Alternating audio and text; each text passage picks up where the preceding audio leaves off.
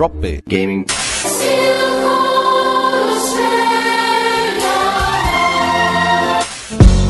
Drop Bear Gaming. Drop Bear Gaming. Drop Bear Gaming. Hello everyone and welcome to episode 28. 28? If you say so, boss. Of Drop Bear Gaming Podcast. Today it's no Lucas. That's good English. It's Matt here, and I'm joined by Susie. Hello. And Tim. Hello.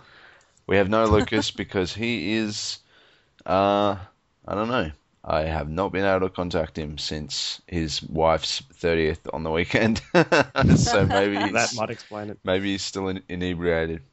Anyway, we decided to, hold the fort anyway. So it's been 3 weeks. Obviously, last time we mentioned that we were going to try to aim for a fortnightly podcast.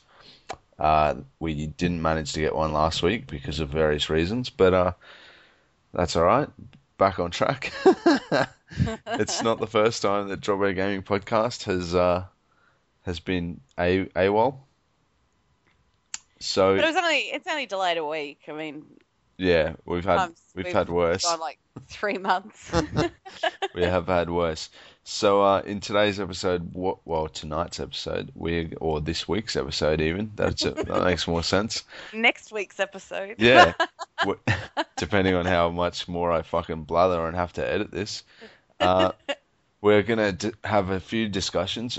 Journey came out last week to the general masses, and a week prior to people with PlayStation Plus, which includes us. So we've managed... Tim has been enjoying that game, particularly. Hell yes. Yeah. Twice already. Twice. And a little bit in between, yeah.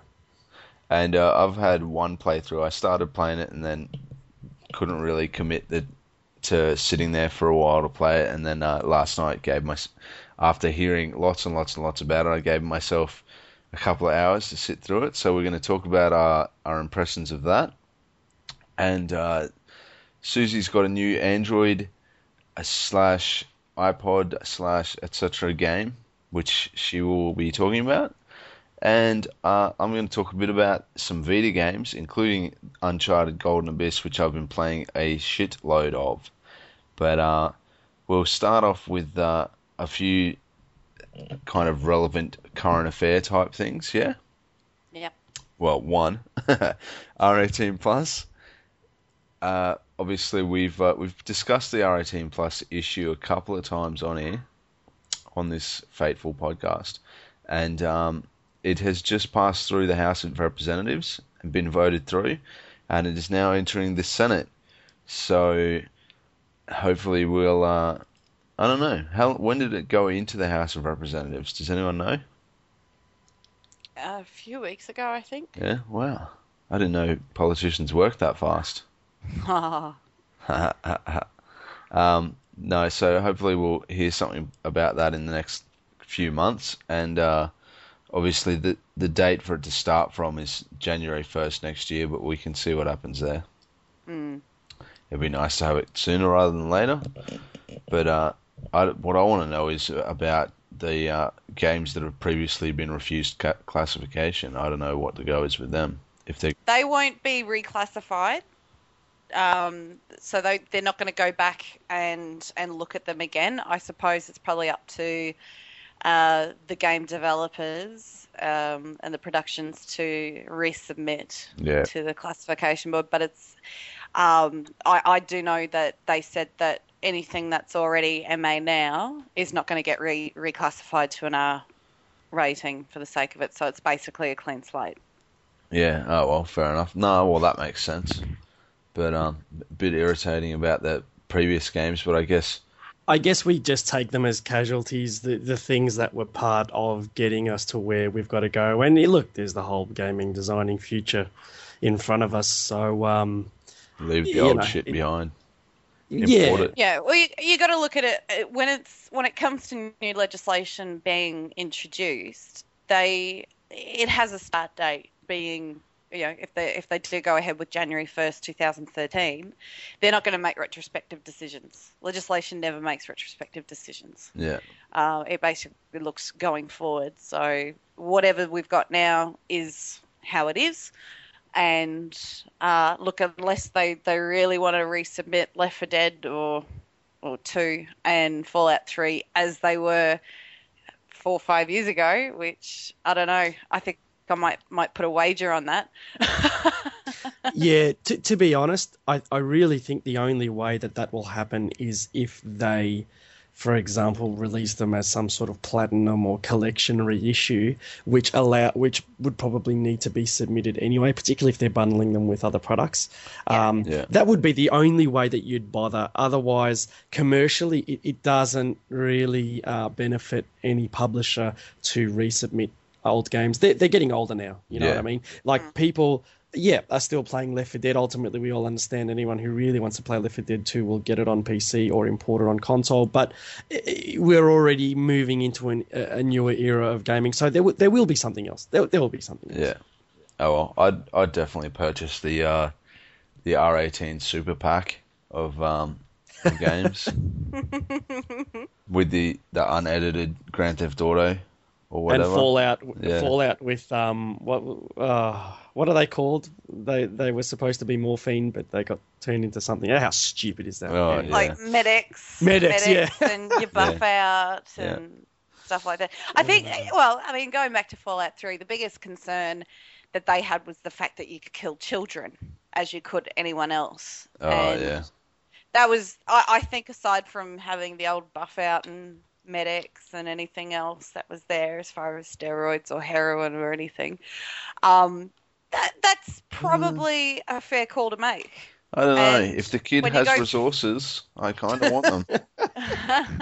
And he can't defend himself as much as that strong guy over there who also has resources. No, but I can understand why killing children is in poor taste. Okay, fair enough with a post-apocalyptic survival game. I don't know if we can. It makes sense. It makes sense to sort of do that. Whether so unrealistic. Anyway, it makes sense. Oh well. Yeah, but I think if Mortal Kombat for the Vita is going to be released, did you say it was this week? I think it'll be next month. Next month. I'm pretty sure around towards the end of April. I think. Tell them to wait a year because you said so. Oh, I'll just import it. But anyway, moving right along, we'll just have to wait and see how that goes. I'll definitely be mentioning the Mortal Kombat when it comes out on the Vita anyway, regardless of whether it's illegal or not, because I'm just a rebel. Mass Effect 3, we talked about the demo in the last episode, and that was great. I've played a little bit of it. I played basically, not really spoiling it, the first mission is the Earth mission from the demo. So I played through that and then got up to the next mission, and I'm sort of halfway through that mission. I haven't really played it a lot. I'm actually dreading a lot of people spoiling it because everywhere I look, people are posting on Facebook and Twitter and stuff. Oh, I just finished Mass Effect 3, not real happy with it, or haters are gonna hate and all this shit. So can I just ending?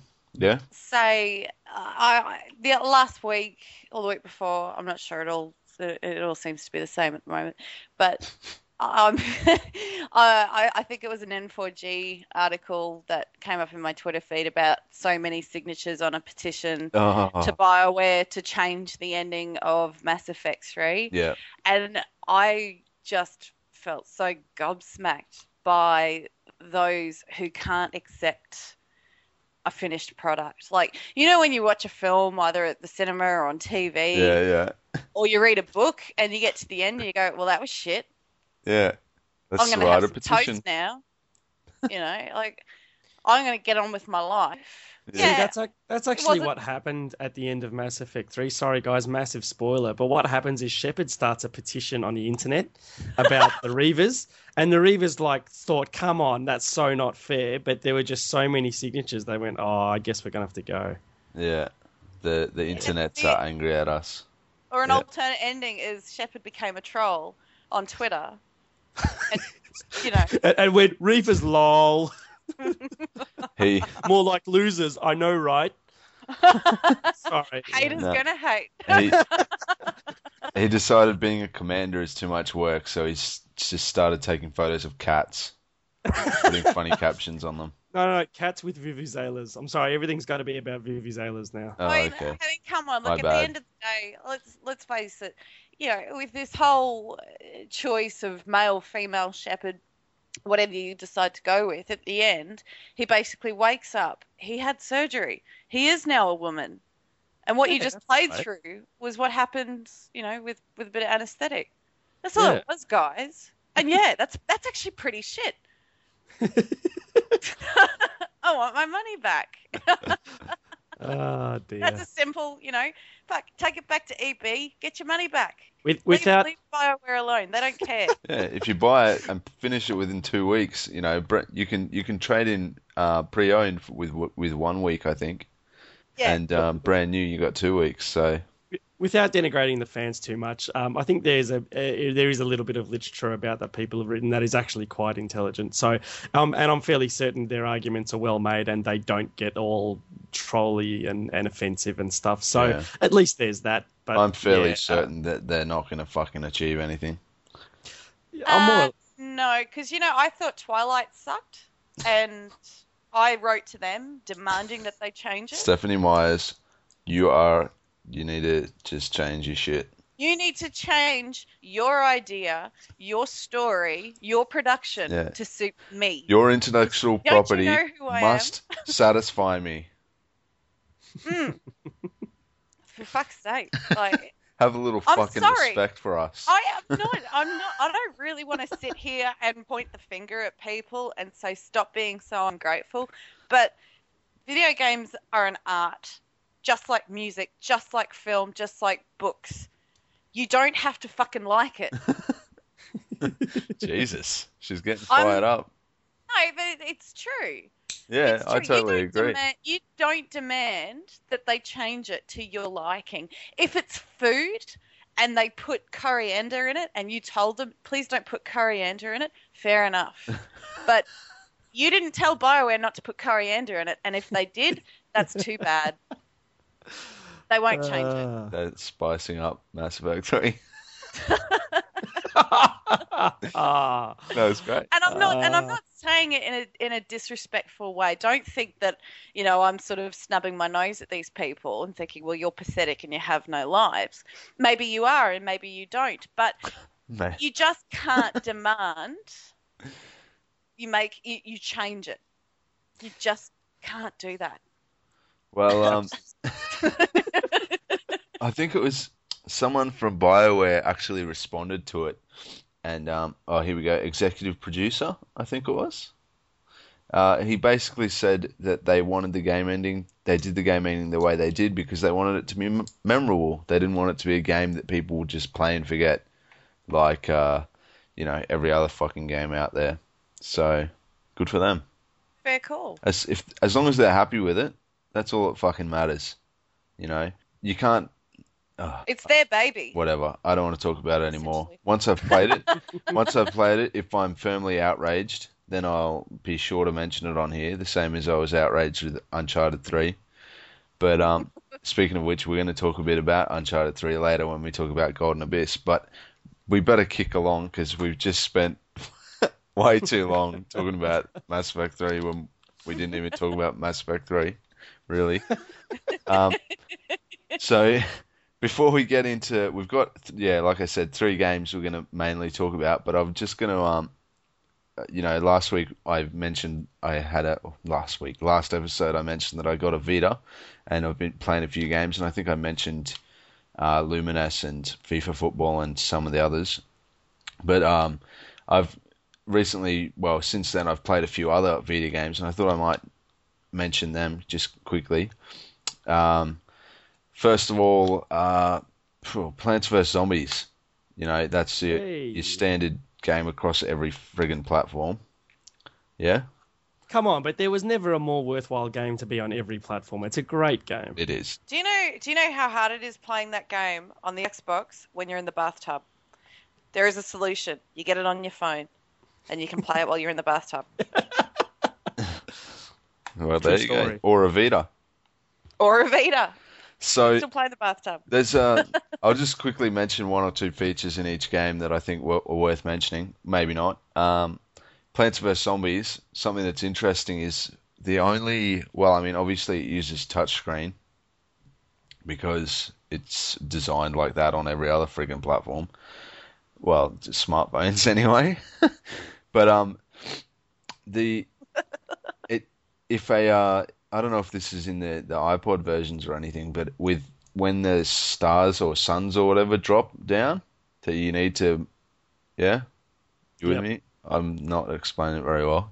Well, Yeah. your sunflowers and the random suns when you... Yeah. And you- mushrooms as well. Some mushrooms make the suns pop up, which you use as sort of money or whatever resources to plant. Yeah. The mushrooms are for nighttime levels. Yeah. So whenever one of those suns or stars or whatever drops onto the screen, all you have to do is touch the back touch screen. No matter where it is on the screen, you just touch on the back touchpad, and any that are on the screen automatically go into your supply. That's Which all is right. pretty cool. And the same That's with handy. coins as well, because coins pop up and you get money as you play. Oh, yeah. So- That's really good. Yeah, so you won't, because the coins disappear over time. I don't know if the suns do, but the coins do. And sometimes they're hard to see if they're behind a bunch of zombies and stuff. But all you have to do is touch the back touchpad, and everything that's on the screen to be collected gets collected, which is pretty cool. It's good. I think there might be some other Vita features with it, but I can't think of any right now, so forget about that. I also played Everybody's Golf, which is in America is called Hot Shots Golf, and it's actually pretty fun and addictive for a golf game. I think there's Everybody's Golf on PS3, but yeah, I've been enjoying that. I won't go into that because I haven't played it that much. All I know about it is that I started playing and I thought I'll just give this a crack, see what it's like. And then I ended up not playing any other games for about 3 days.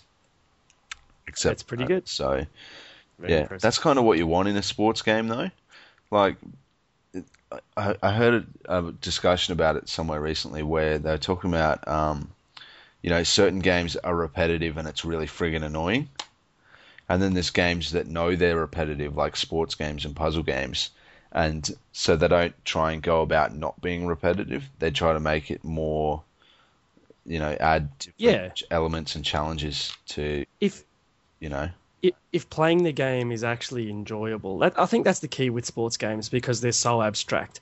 Playing a golf game on a console, anything short of being on Move or Wii or something, is not going to resemble playing golf at all. But if the actions and the mechanics of playing it, your inputs, etc., and your choices are actually a great deal of fun, then yeah, absolutely, you'll go back to it. I think that's the key to making those great little games. yeah. So I used to play Tiger Woods golf heaps and heaps against my mates on the PS3, I think. So, It's really odd because I used to play. I forgot what it was called, like PGA Championship Golf or something on Commodore 64. I don't know. There's this weird thing about golf games that's just oddly enjoyable. yeah, and yet if I went to go play a round of golf, I'd get sick of it because all you have to do is walk around or drive a little buggy and hit a ball and then wait another. I guess that's probably what makes me like it. You can skip other people's turns. The computer players' turns, you can just go skip, which is nice for an impatient Gen Y like myself. Wipeout 2048. Basically, this game is it has cross-play functionality where you can play multiplayer against people who have Wipeout HD on the PS3, which that's pretty cool. And I suppose it's pretty cool if you like racing games. Wipeout's a pretty fun game. The graphics are really, really beautiful on the Vita with this, and the thing that stood out to me the most is actually the menus. Normally, people complain about menus or they say they like the menus in a game. Personally, I don't actually give a shit.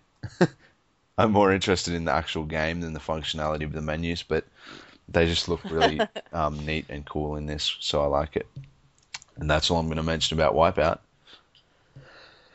They've got a bit of history in that, though. When they had the Designers Republic do their whole menu and motifs, Wipeout's just always been this really slick, wonderful game. So I kind of like that, and I like that it was always that PlayStation brand that pushed the graphics of their hardware. So, you know, I kind of like that. It's been one of those staples. Yeah. Yeah. So I mean, I haven't played any of the multiplayer online with it yet, because I basically did 2 races, and then because I got so many games, I just wanted to see what it was like. But the last one that I'll mention is Unit 13. I don't think I mentioned it last episode. I don't even know if it was out. It's a Zipper game. Yeah, Zipper. Also, you may know Zipper from such classics as SOCOM, the SOCOM series, and of course MAG. MAG. I don't know if any of you guys have played MAG. It's this massive action game.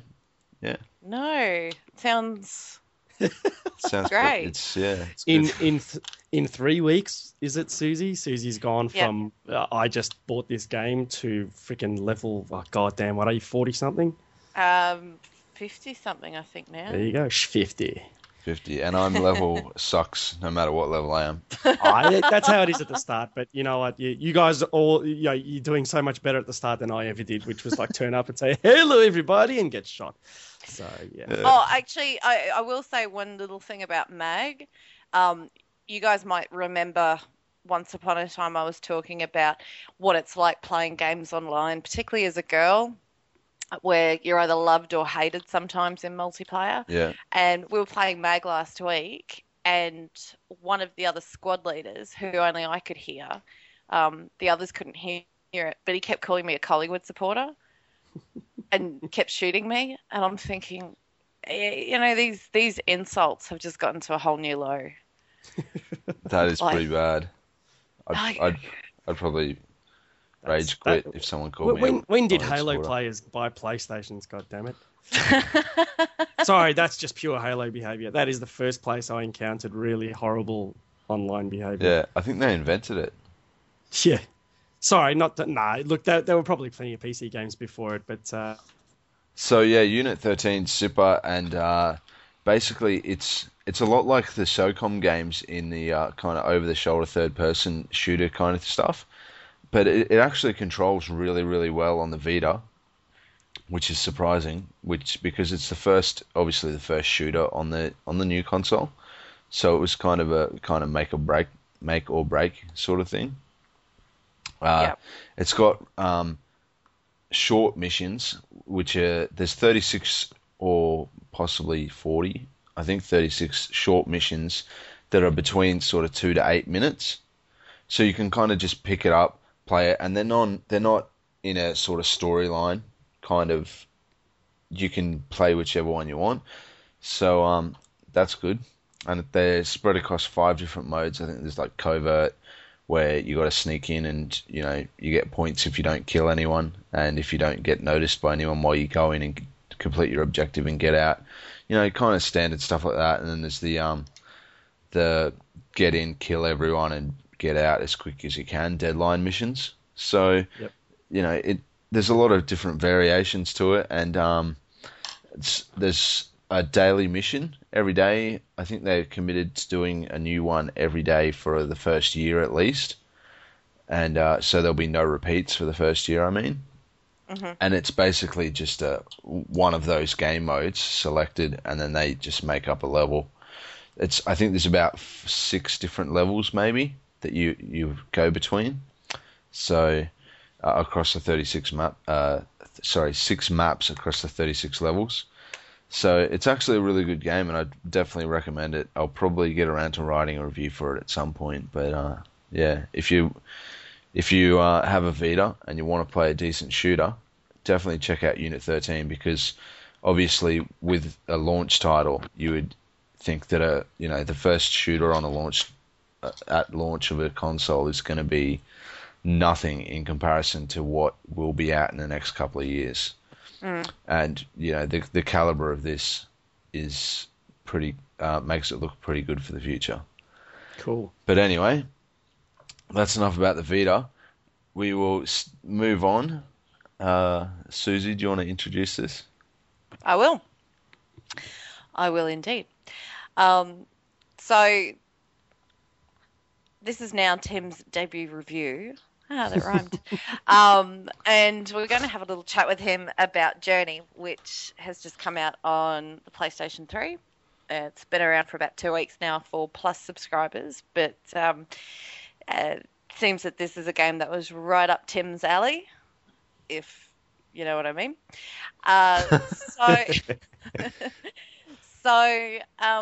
Tim, what is Journey? What is Journey? Journey is the fourth game made by that game company, third that has been released on PS3 PlayStation Network or Sony Entertainment Network or whatever the flying shit they call it these days. It's the third in a 3-game exclusivity contract as well.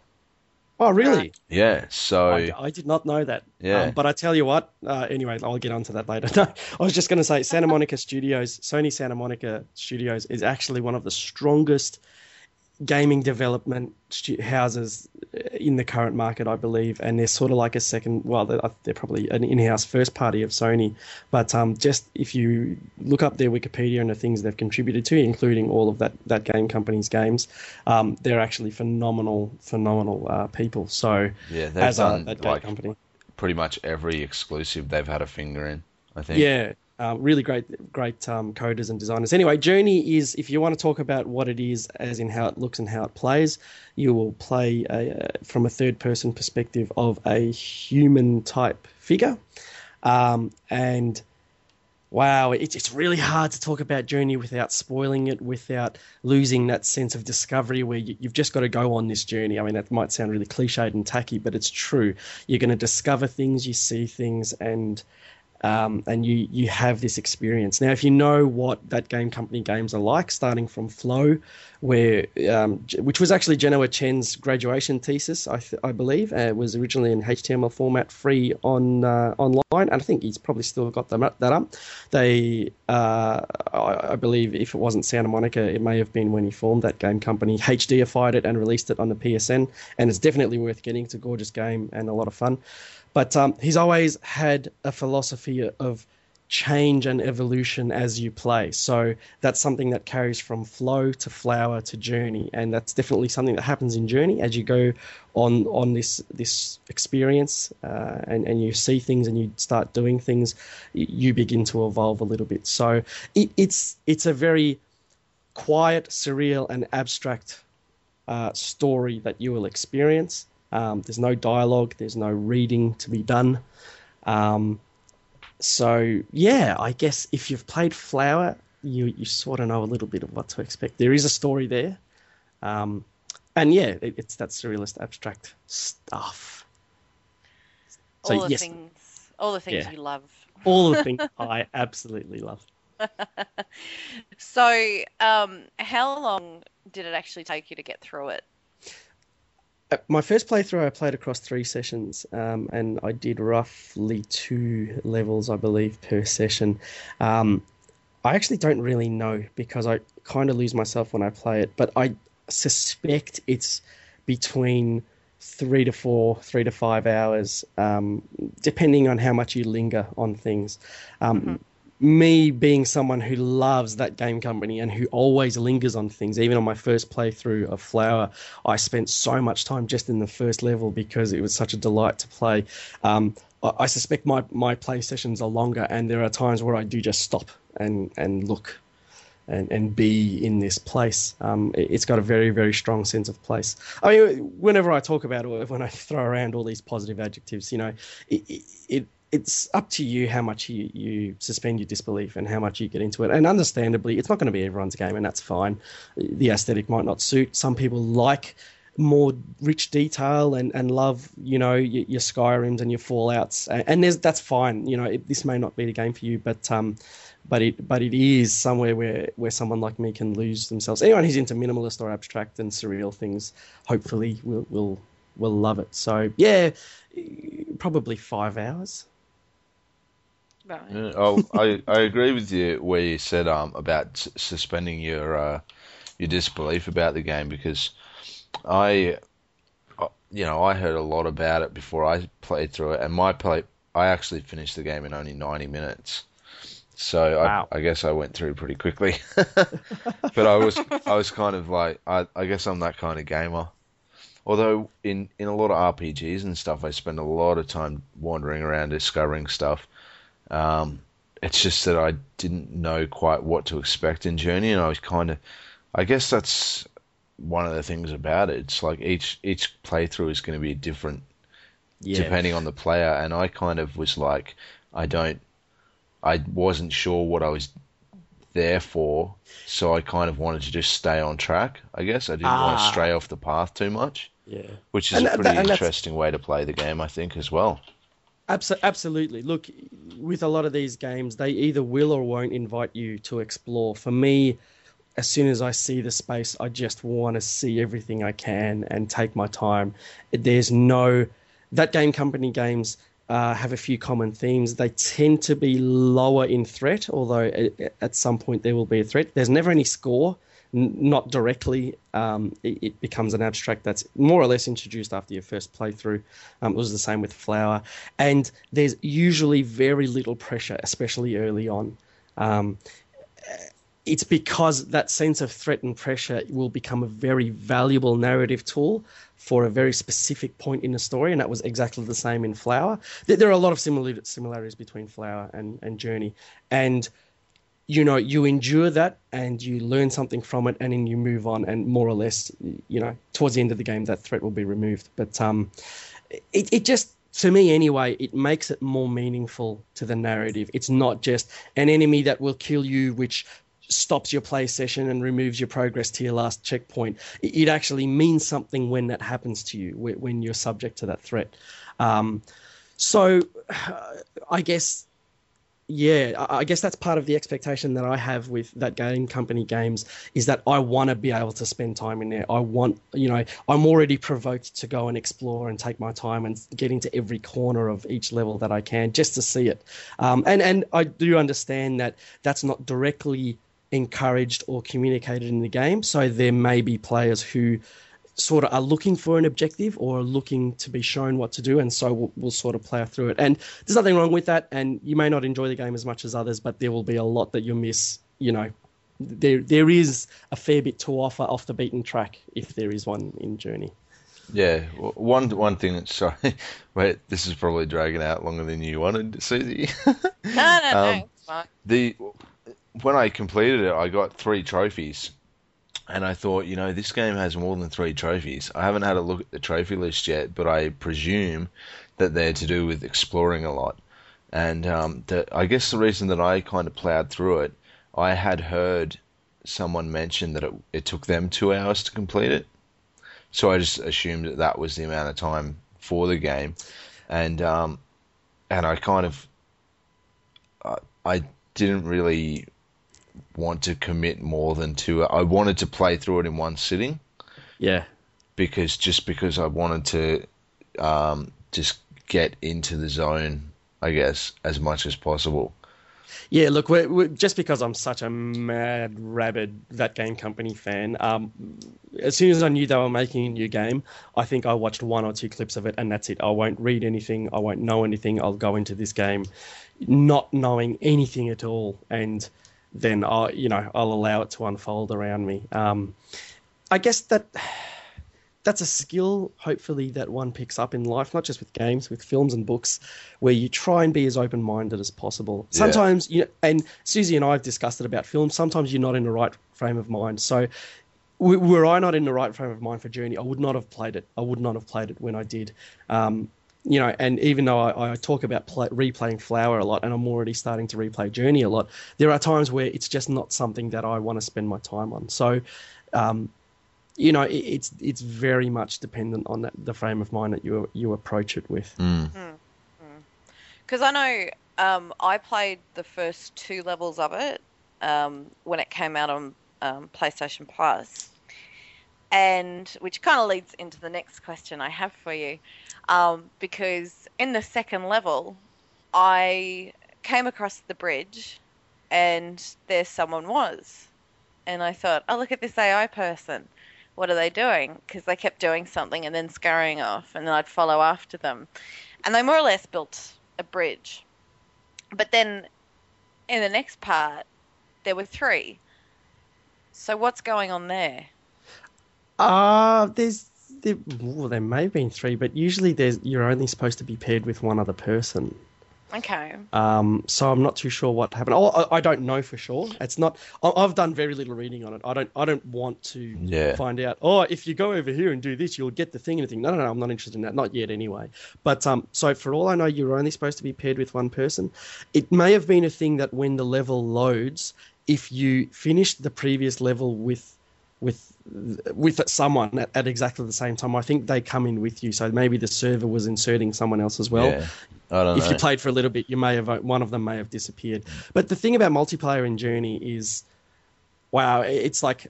So essentially, what I thought was AI was really someone else. Yes, it was a human player. Journey does have a multiplayer component. It will, at some point, if you are online, I'm not too sure whether you can actually play it offline. I haven't tried. I haven't pulled out my cable or something. But it will insert someone who's playing the same level into your game, either at the start of the game or at any point. I think it's just got this constant cloud searching server that will put 2 people together. Now, there's no microphone chat, there's no text chat. You have a button that you can press that emits a symbol, which also allows you to do a few other things in game. And you just almost sing to one another with this single sound. If you tap it, it'll make a sound. If you hold it for a little bit, it'll make a little bit of a different sound, and your character sort of lifts its head a little bit. And if you hold it down, you do a little bit of a leap in the air, and there's a quite a larger sound. It has a practical use because you can locate one another with it. There's also a nice little touch in Journey where if the other player is off screen, then there'll be a glowing at the edge of the screen that will indicate what direction they're in. And the 2 of you together, Journey is really all about this journey that you take. And, without trying to spoil it, it is about this progressive learning, all about this place and these sentient creatures. And you get the idea that there are a lot of you going on this sort of journey. Now, because of that, like everything in Journey, like everything in that game company's games, anything that has a mechanical use, as in a game mechanic use, has a philosophical meaning as well. When you have another player with you, when you're in very close proximity, almost touching, you will regain an ability that you have, one of the only abilities that you have, which is sort of to fly. So you have a scarf that indicates how long you can fly or how high you can jump, etc. And when you come together, you both fill that up, from each other's energy in a sense. And so you can accomplish things by being around one another that you may not be able to were you're on your own. And that, without trying to spoil too much, I'm becoming vague now, but towards the end, that really has a wonderful meaning. The same thing, I want to have a little quick comment about mechanics about the game too, that just totally blew me away, but I should have expected it because that game company is just freaking disciplined, is that jump, fly sort of button again has a meaning, the reason why you do it and where you do it. And because of that, if there's like a 1.5 foot ledge in front of you, just push your character towards it and they'll step up it. You don't need to press the jump button. And that serves you twofold. It serves you mechanically because it's stupid to have to press a jump button to jump up a tiny little ledge. And also secondarily, it means that you use your jump in a meaningful way. You do it for specific reasons. You know what I mean? And that is just a level of discipline and a level of respect and maturity from the developers to you as a gamer that so many developers, AAA and otherwise, just do not understand or are not brave enough to make. So, sorry, that sort of thing impresses me. That's a tiny detail that just says, wow, I don't need to press jump up every bloody 2 foot high ledge. I know the character's capable of getting up there, so it just gets up there.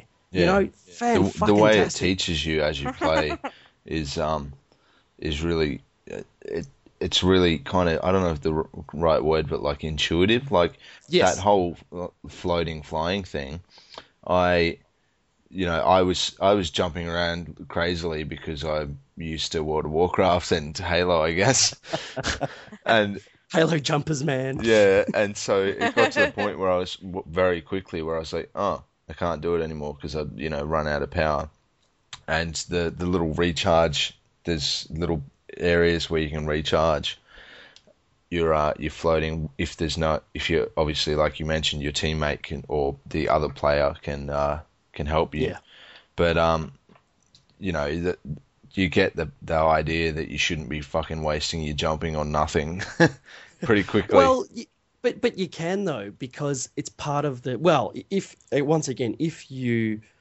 you're sort of attuned and sensitive to the sense of play in this game. And I guess I got it a lot from Flower, where Flower, it's just such a joy to fly that you don't have to be fulfilling any objectives. You just fly up. For me, I just flew around because I loved it. That journey, I think, gives you some high ledges you can get to simply so that you can leap off and glide and fly. And yeah, it's for me, I enjoy doing that so much. And you achieve nothing other than enjoying doing it. You know what I mean? And that has been such a wonderful and strong, powerful element of their games, is that just being in the game is already fun.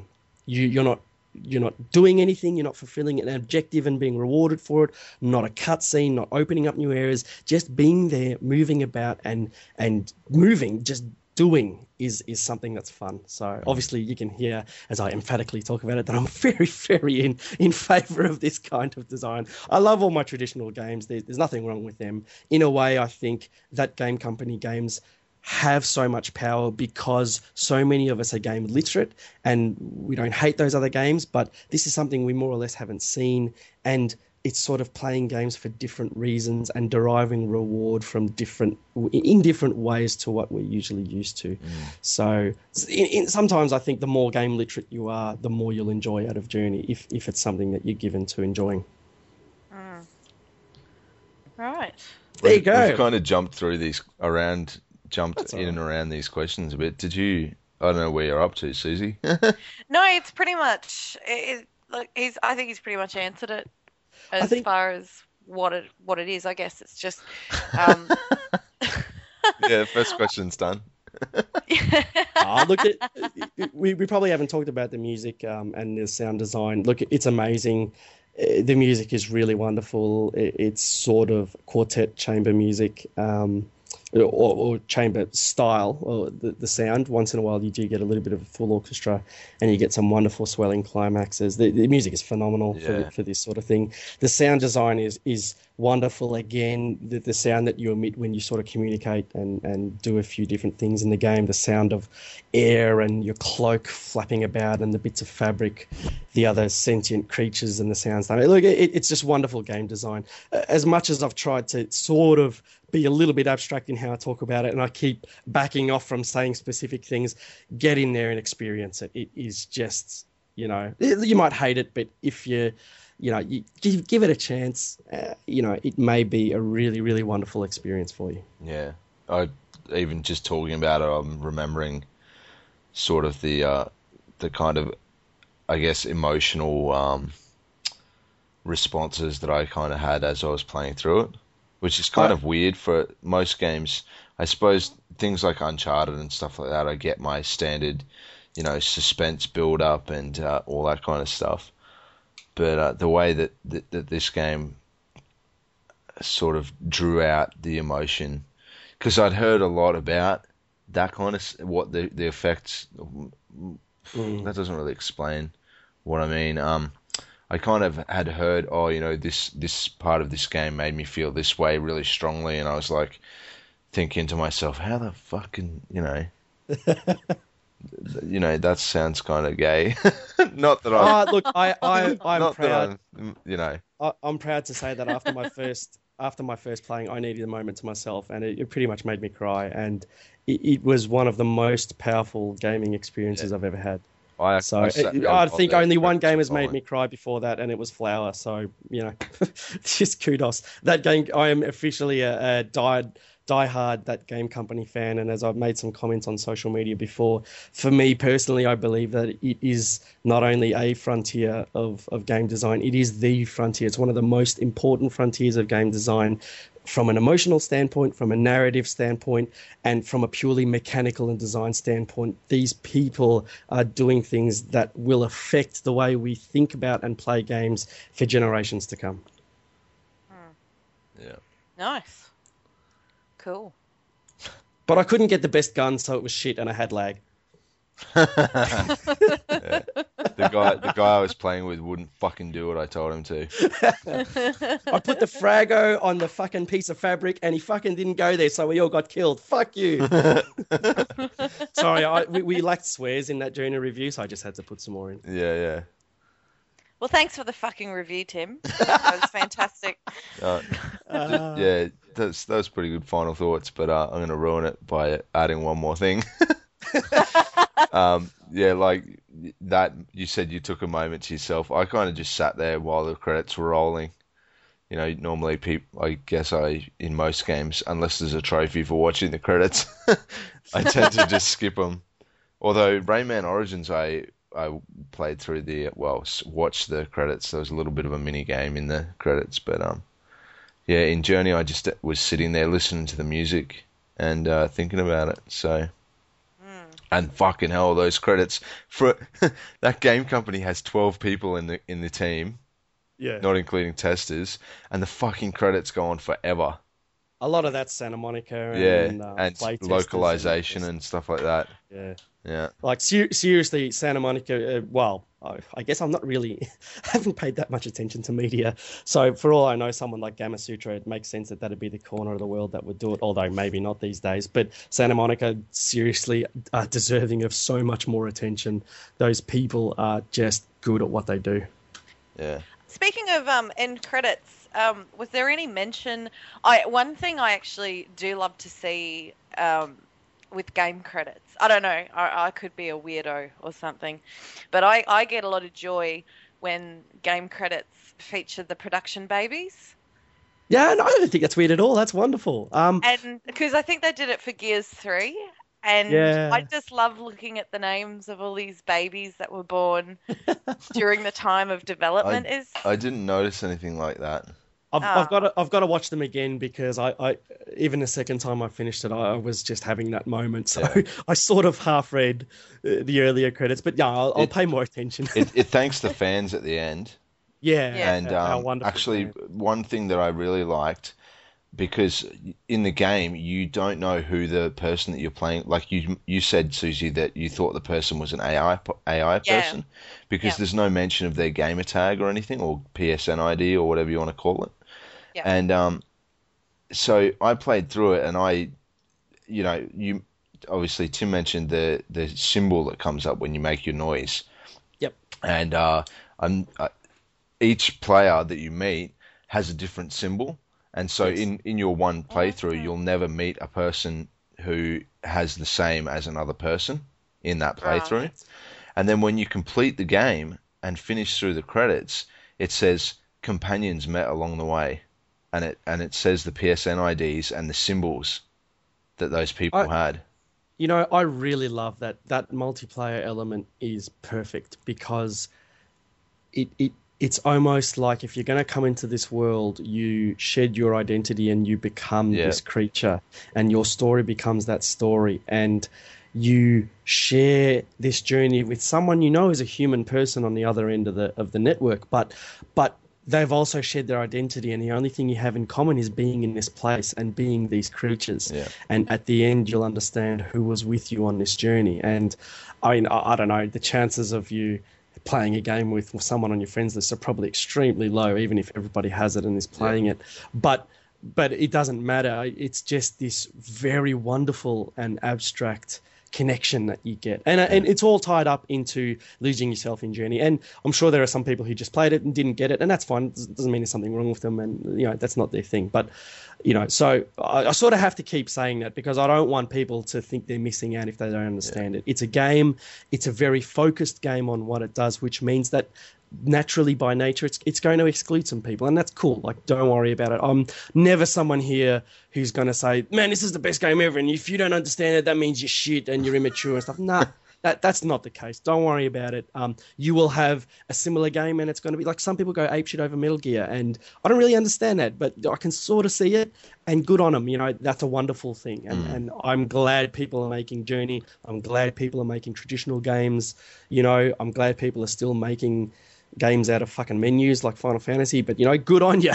That's awesome. Enjoy it. Yeah. Well, like that. Companions that you met along the way. Just one final thing about it, since we're kind of dragging on, but there was one, because I knew that about the symbols, that there was no the kind of you wouldn't see someone with the same symbol, and so I was watching to see if the symbol changed from level to level, if it was dumping a different person in, and I only actually noticed one symbol with the person, but it ended up that there had been another person in my game at the beginning. But the whole majority of the game was this one person that I kicked along with, and I kind of, I didn't expect to see the user ID at the end, and when I saw it, I just kind of thought, man, I felt this massive urge to just quickly copy it down and send him a message just saying thank you. Yeah. That was just the feeling that I had. I was like, fuck. You're lucky, because that's pretty rare. I think a lot of people's experience, including myself, is 6 or 8 different people each time. So that's amazing. Like, good on you. That's such a great thing to have had happen. Yeah, and it was just this one person the whole way through. We were kind of, oh man, I just felt like saying thank you. It's the fucking weirdest thing, eh? It has that effect on you, like that sense of humility and gratefulness. Yeah. So anyway, we should probably stop flexing lyrical. Sorry, it's a fucking awesome game. If you don't like it, you're stupid. Folks, it's $20. Seriously, this is not $100 game. Like, this is what I mean when I mean even the price point of this is perfect. It's a downloadable game. It's $20, and it is rich with so many things as a study of game design on every level, from commercial activity to production to mechanic to emotional engagement to narrative, to learning and educating the player with the in-game tools. It is just, it's fucking anyway. hard Yeah, to so explain too long didn't read. I'm a fanboy. No, it's a very hard. It's kind of fucking hard to explain the game and not make it sort of explain it in any way that makes it make sense at all. Whenever you talk about it in words, you seem like you're diminishing its meaning. And, which even saying that, it sounds fucking, a bit retarded. That's not the word. But it's just, it doesn't. You can't do it justice. It's a fantastic game, and I don't know. Finishing playing it, I feel like. You feel like you have a connection with anyone who's played this game, and it's like you can't put it into words, but you feel like you're in an exclusive group. That's how I feel. Except there's probably thousands and thousands of people who've played it, and they all have different experiences, but I just feel like there's this secret that I'm a part of. Yeah. And it's a pretty good feeling. There's a whole big, long philosophical discussion about the narrative of the game, but it's way too early. Like, it's only been out for a couple of weeks, so it's that spoilerific. It's something to do months down the track. Yeah, I'll definitely give it a few more plays. I think it'll tie into what you're saying, that sensation you have of having shared this thing. That is very central to the theme of what is happening in Journey. But I think that's probably where we should leave it. Yeah, don't want to go into it too much. We can always talk about it in an extra bit further down the line. On a final note of Journey, I must ask, is this a game that belongs in the pile of demanding that game company to change the ending? Oh, look, to be honest, yeah, I was expecting the spaceships to to go down the exhaust port and actually blow up the large master station. And Han Solo was supposed to be there. Like, that's what I wanted. I So didn't really- like that he didn't disable the guidance computer. Ah, Use the I know, Force. man. It's disappointing. Yeah. Okay. We'll start a petition. So this is the trolling episode. They usually are, but we're sometimes more subtle, I guess. But anyway, okay, so we'll move on. So, Susie, you've been playing a game, and it's Yes. hopefully as intellectually I don't know where I was going with that. Stimulating. Yeah, it's Oh, it is, just in different ways. intellectually stimulating his journey. Dungeon Village by Kairosoft, the guys who made Game Dev Story and Hot Springs Story or whatever. Oh, an F1 story. They're actually awesome games, and Susie's been playing a few. So tell us, what is Dungeon Village? Yes, Dungeon Village came out about 2 weeks ago, earlier this month. I've been playing it on Android, and much like other Kairosoft games, it basically is all about building, upgrading. The difference of this one, as opposed to, say, Game Dev Story, where you start with a little team and you build them up, similar aspects of it, but this is actually designed just like an RPG, to the point where they have a number of X number of health, attack, defense, and basically you are trying to lure them to be happy enough with the status of the town and the weapons you give them that you want them to stay so that they can pay taxes and all that, but they go out and fight monsters. It's all about tax.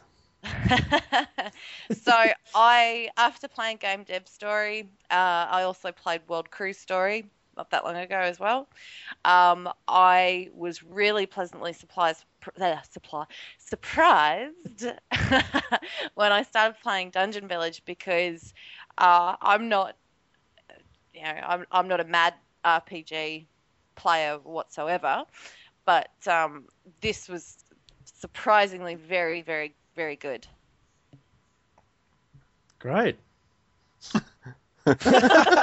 You're going to have to edit out that pregnant pause. How does it compare to other Kairosoft games? I get the feeling that it has similarities in the GUI, even though each game plays differently. Yes. Like menus. Yes. Of course, the menus are still very much the same. I guess the delight I get from each Kairosoft game is that I go in with a basic understanding of what I need to do, but there are subtle changes each time. Of course, because each game is going to be different from the next, and your objectives are going to be very, very different, even though it's still very much time-based. You want to certainly do the best that you can in any 12-month cycle. So the in-game cycle is 12 months. Yeah. Well, this one was probably a little bit different. For example, with say World Cruise Story, you had a cruise plan that lasted for 6 months, and you changed it every 6 months, and you could change it in April and October each year to choose where you wanted to go and where you wanted to use as a port of call.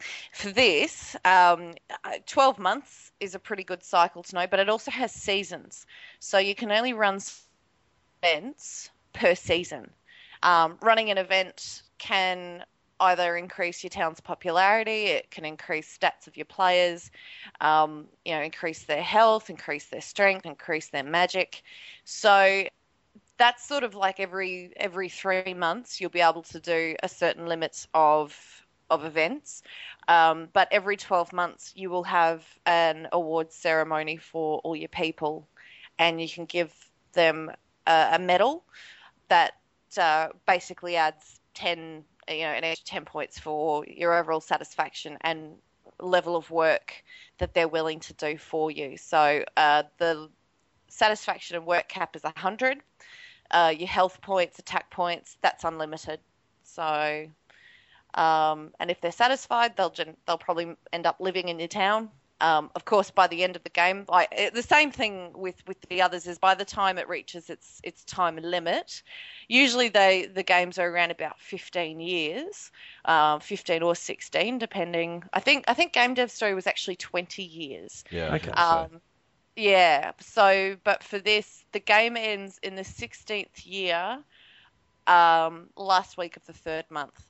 So essentially, you're playing for. It's a total of 15 because you start in 1 year, month 4, week 1.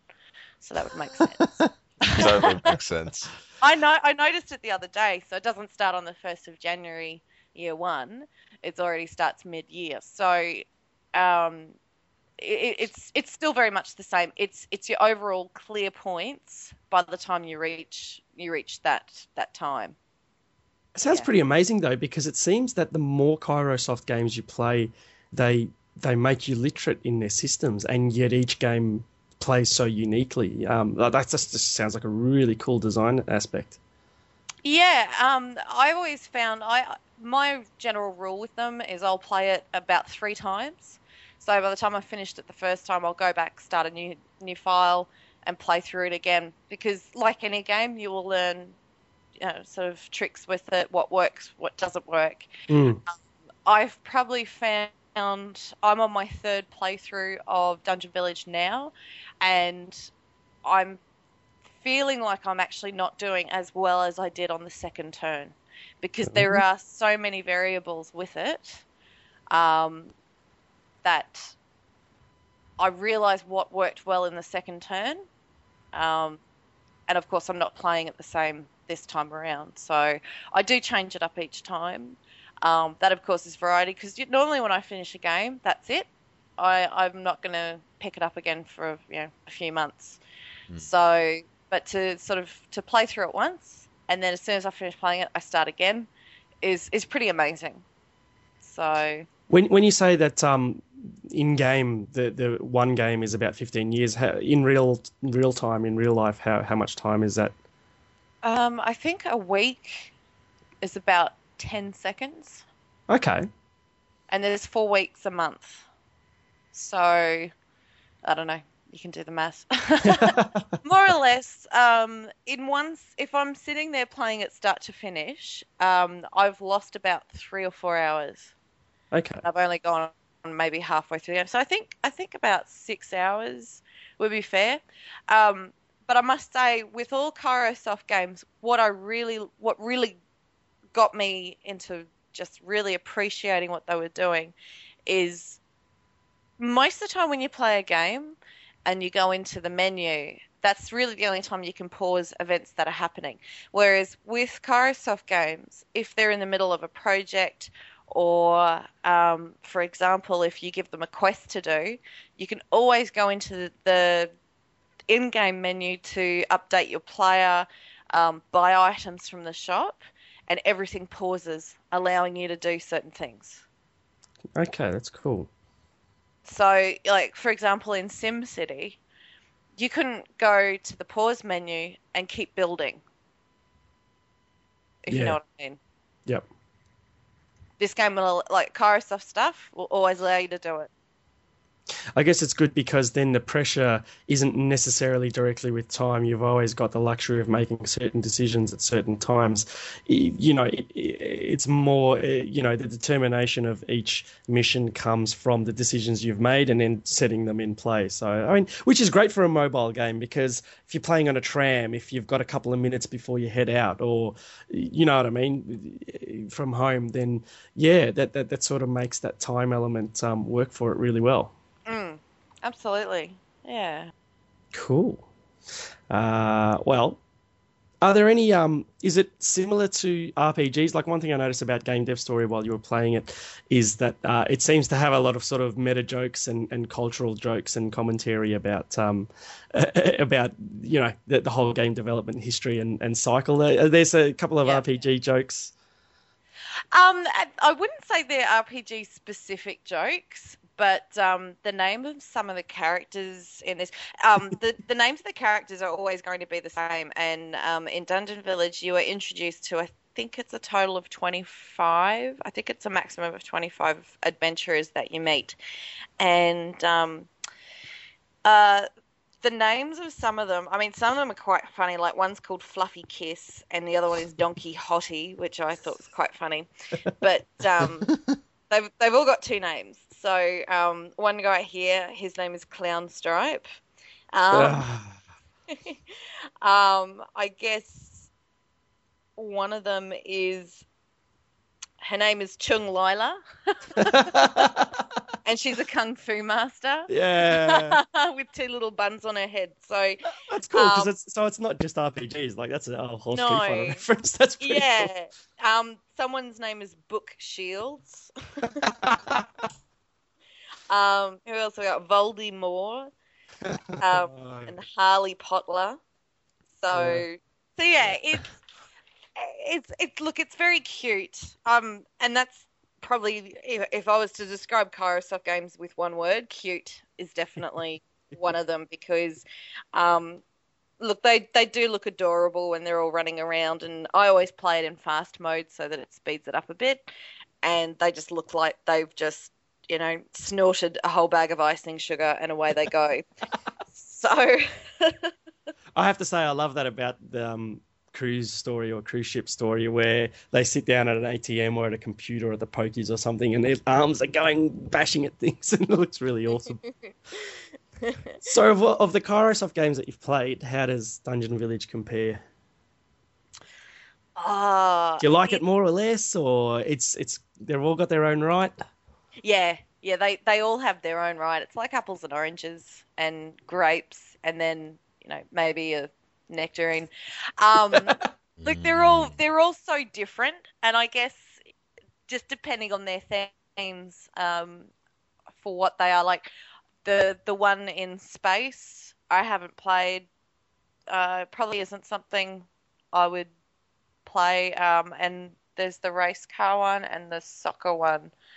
So I probably won't have a look at them. I don't know. You might want to check them out. But I did look at the soccer one at one point, and I said no. Oh. Because it's not. No, it's not Pro Evo that you play. What do you play? FIFA. FIFA. Yeah. So I think depending on the theme of it. But then again, I was so pleasantly surprised because I saw World Cruise Story, and I think I got it because there was like a sale on the Android market a few weeks ago, so all the Kairosoft games were half price. And I saw it there, and I thought, well, I'll play the light version because they all have the light versions available, which allow you to play about 3 years of the game. And I loved it. And I never thought I would see myself playing a game based on a cruise ship. But I thought it was great fun, and it was so challenging. And even at times when I'm playing this, it is still so challenging because I'll, put my best adventurers in to go and fight this boss, and they just get pummeled, and then I have to try again.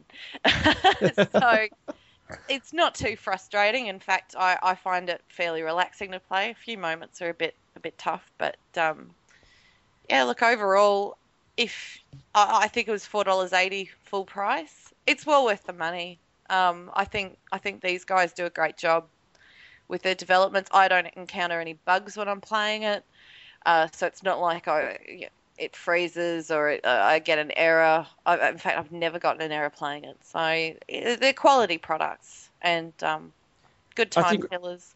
I think we're at the point now where something as rich and dense as Kairosoft games, look, pay $5 for them, seriously, people. Yeah, absolutely. Yeah. Absolutely. And if you play 12 months ago, I was saying that about 99-cent games. But of each one I've paid for, I've played through it 3 times just trying to top my score. Because I know a little bit more than I did last time. And I don't know, I always want to try and do better the second time I'm playing. So I've gotten my money's worth, absolutely. Well, it's got a average of 4.8 stars on the Android marketplace. Yeah. And I just looked on iTunes, and it's not even on there. So I don't know, maybe it's on the US store, but it definitely is not in the Australian store. Hold on, I can check it while we continue talking about random things while it loads. Yeah, no, I don't know. Sometimes things come out in America and they don't come out in on the Australian store for a little while after. But Or sometimes they're device specific, like they'll be on iOS for ages. Um, They've got to port them or localize them or whatever it is. Yeah. okay. Looking at their site, they Kairosoft have released a number of games, but in big letters on each one. So Game Dev Story is for both. Hot Spring Story, Grand Prix Story. Pocket Academy is only on iOS, so not on Android. Mega Mall Stories on both. Pocket League Stories on both. Edo Towns is only on iOS. Epic Astro Story, not on iOS. World Cruise Story, not on iOS. Venture Towns on iOS. And Dungeon Village not available on iOS. disappointing. But then again, Well, I don't really They'll care. probably release them at some point. It just depends on they might have two teams that work on one project or another, and depending on when they finish, what platform they start developing for next, and then they probably have a porting team or something. You really don't know, but that's usually what affects it. I've got an Android, Yeah. but I cracked the bloody screen yesterday, so that's fucking awesome. And it makes it shit, so you're going back to iPod, Yeah, right? I'm going to write a petition.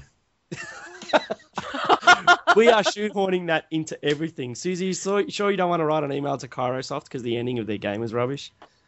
Oh, they might not listen to me because I'm a woman. No. Let's No, just wrap I'm joking. controversies up. I'm joking. Yeah, you're joking. Of course they wouldn't take you seriously. So, might- Susie, do Yeah. you want to maybe... sorry, is there anything else we want to ask about Dungeon Village and Kairosoft? I reckon they're pretty Yeah, awesome. no, They're I'm like Agree becoming with that. good little mobile phones. Look, to be fair, I think that 4.8 out of 5 is very fair. Way too high. I'm going to write a Jeez. petition to all the reviewers.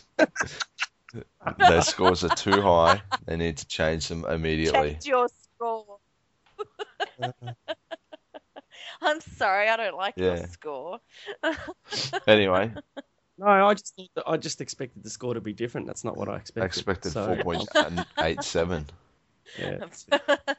And really, that's what Yeah. the community wants. So seriously. Android, I'm No. actually disappointed that your review scores only go to 1 decimal place because clearly that is not accurate enough for the masses. When you have 10,000 people reviewing a game, I think you need to go to at least 2 decimals, mate. I'm sorry. I should just petition them to get rid of all iOS games. Support the Android community. Yeah, fuck you, Apple. Your Oh, CEO just died, but who gives a fuck? Oh, sorry. Matt! You said it, Susie. Jesus. You're a bad person. Stop picking on me. Anyway, Susie, do you want to kick off Matt with Yeah, what let's you've been go. playing? Oh. Matt, yes. you've been playing Uncharted Golden Abyss on the Vita. Yes. Correct. Fantastic. What's an Uncharted? Uncharted is Uncharted. Indiana Jones on a console with wit and... I suppose there's wit in Indiana Jones. Less fedoras. So is it a game that just has Harrison Ford being grumpy? I need to save my family. Well, he does go into libraries and bash holes in the floor, which is pretty awesome. I reckon, that's on my bucket list of things Just go to into do. a library and smash the joint. Yeah. Yeah. Although somehow I don't think it'll quite work because they don't stamp the books anymore. So, Golden Abyss is actually not by Naughty Dog, as the other you may know the other Uncharted games are all created by Naughty Dog. Right. This one's actually by Bent Studios. I think they probably had some collaboration with Naughty Dog, you would think, since it's Naughty Dog's IP. But basically in Golden Abyss it's set before Drake's Fortune, which is the first in the Uncharted series. And it includes a slightly younger, but not as young as Uncharted 3, Nathan Drake. And a little bit younger Sully as well. And basically you are in, I don't know, the jungles of South America, searching for something. You know, the usual. Nathan Drake climbing on ruins and, you know, saving damsels in distress and whatnot. There's Right. some pretty cool scenes in sort of shanty towns and stuff like that. So yeah, it's pretty cool. It's Uncharted. Nice. Yeah. So, going from having Uncharted on a console to now having it on handheld, what Vita features does it use? And which are fucking annoying. Yeah. Yeah? Well, maybe I should cut that. No, fuck it. No, We need to fire this questions person. yeah, okay. So basically, the console version, everyone knows it's you know, every Uncharted iteration of Uncharted is a kind of like a to push the limits of the PlayStation's capabilities, I guess. So, well, at least that's what they say. And the general idea was that they would do that to show off the Vita's potential. And so I think Lucas mentioned in one of the previous episodes that he played it and he thought that the graphics were fantastic. Well, yes, they are. I'll have a review up at some point which will have some screenshots because you can take screenshots in game, which is nice. And that's one of the Vita features. It's not annoying. And so, yeah, the graphics are just phenomenal. It looks beautiful on the screen. But then you get the multitude of features that the Vita has, the hardware features. And obviously with Uncharted, they've used them all. So as you go through, you'd know from normal Uncharted games you collect treasures throughout. Yeah? Yep. So what is there usually 100 or 200 treasures in a game? Something like that. In this, there is like friggin' at least 300 treasures for you to find, and they vary from being treasures that you pick up to there's sort of carvings on walls and stuff like that, and you have to do charcoal rubbings where it shows a blank piece of paper on the screen and then you like rub it with your finger on the touch screen to do a charcoal rubbing. And Okay. that's a bit odd, but you kind of get used to it and it's not that annoying. And it gets used in other ways during the game where you know there's certain things where it would actually a couple of times I was thinking, you know, it'd be handy if Nathan Drake had remembered his charcoal rubbing skills sometimes during the PS3 games, because you know when he gets something and it's got an engraving or something on it, and then the bad guy inevitably gets it off him. Yeah. That happens at one point in this game, except that he's done a charcoal rubbing of the engravings on it, so the bad guy can have it because I've already got the you know clues that I need. The game, actually, one annoying thing about the game, which is not a Vita thing, it's a fucking Uncharted thing, is the old, yep, I'm at the next area in the game, I've escaped from the bad guys, there's no possible way that they could have followed me here. Oh shit, they're here. Yeah, so that's fucking irritating. I just thought I'd mention that. But so the touchscreen, it uses the motion control, the 6-axis motion control with aiming. So when you bring up your combat, you know, in your combat that you love, Tim. Yeah. You aim, right? Yeah. And then you can do sort of fine aiming while you're in the aiming mode. You can use either the right analog stick to aim, but you can also sort of move the whole Vita unit to get sort of a little bit more fine control over the aiming. It takes a little bit of getting used to, but it's actually works really, really well. And it's because I did that in the demo when I first played it in the demo, and I thought, fuck this game. It was because of that. I got a sniper rifle, and when you aim with that, it's just way more sensitive with the motion control. Okay. But you start to get the hang of it as you play through, and it's the same with all of it. As you play through the game, you sort of get used to all the controls. But there's the most annoying thing is as you're on the hunt for these little treasures throughout the game, occasionally you'll see sort of bamboo, right? And you have to walk up to it and press your little machete icon, right? This is my machete. Machete. You press that, and then it gives you prompts on the touchscreen where you have to swipe in a certain direction to cut the bamboo, and then no matter what, behind the bamboo is a treasure, right? It's like Fruit Ninja. Yeah, sort of, except much slower and less responsive. Oh. Oh, so you can't get like fruit combo. No, you know, like that you have fruit to- salad. you have to I love smash- getting that fruit salad point. Yeah, you have to slash in the direction that it says, which is, and you know, so it slowly draws an arrow across the screen, and you swipe that. But if you swipe it too fast or too slow, it comes up with like a red. It turns it red, and you failed. Oh. What? It's not as touchy as I'm saying, but sometimes it uses that sort of element in other times in the game where you need to Yeah. quickly do that, like a quick time event. And sometimes it hasn't worked when I've done it, and it's fucking annoying. And it also uses the touchscreen to crack safes. There's some safe cracking involved if you're interested. Except you always know the combination. So Right. it's not a matter of like turning it until you hear a click. It has the combination in the top left. You spin it the way that it tells you until the first combination turns a different color, and then you go to the next one and the next one and the next one. So that's pretty pointless. But I'd say the motion control aiming is a pretty good use of the features, and Okay.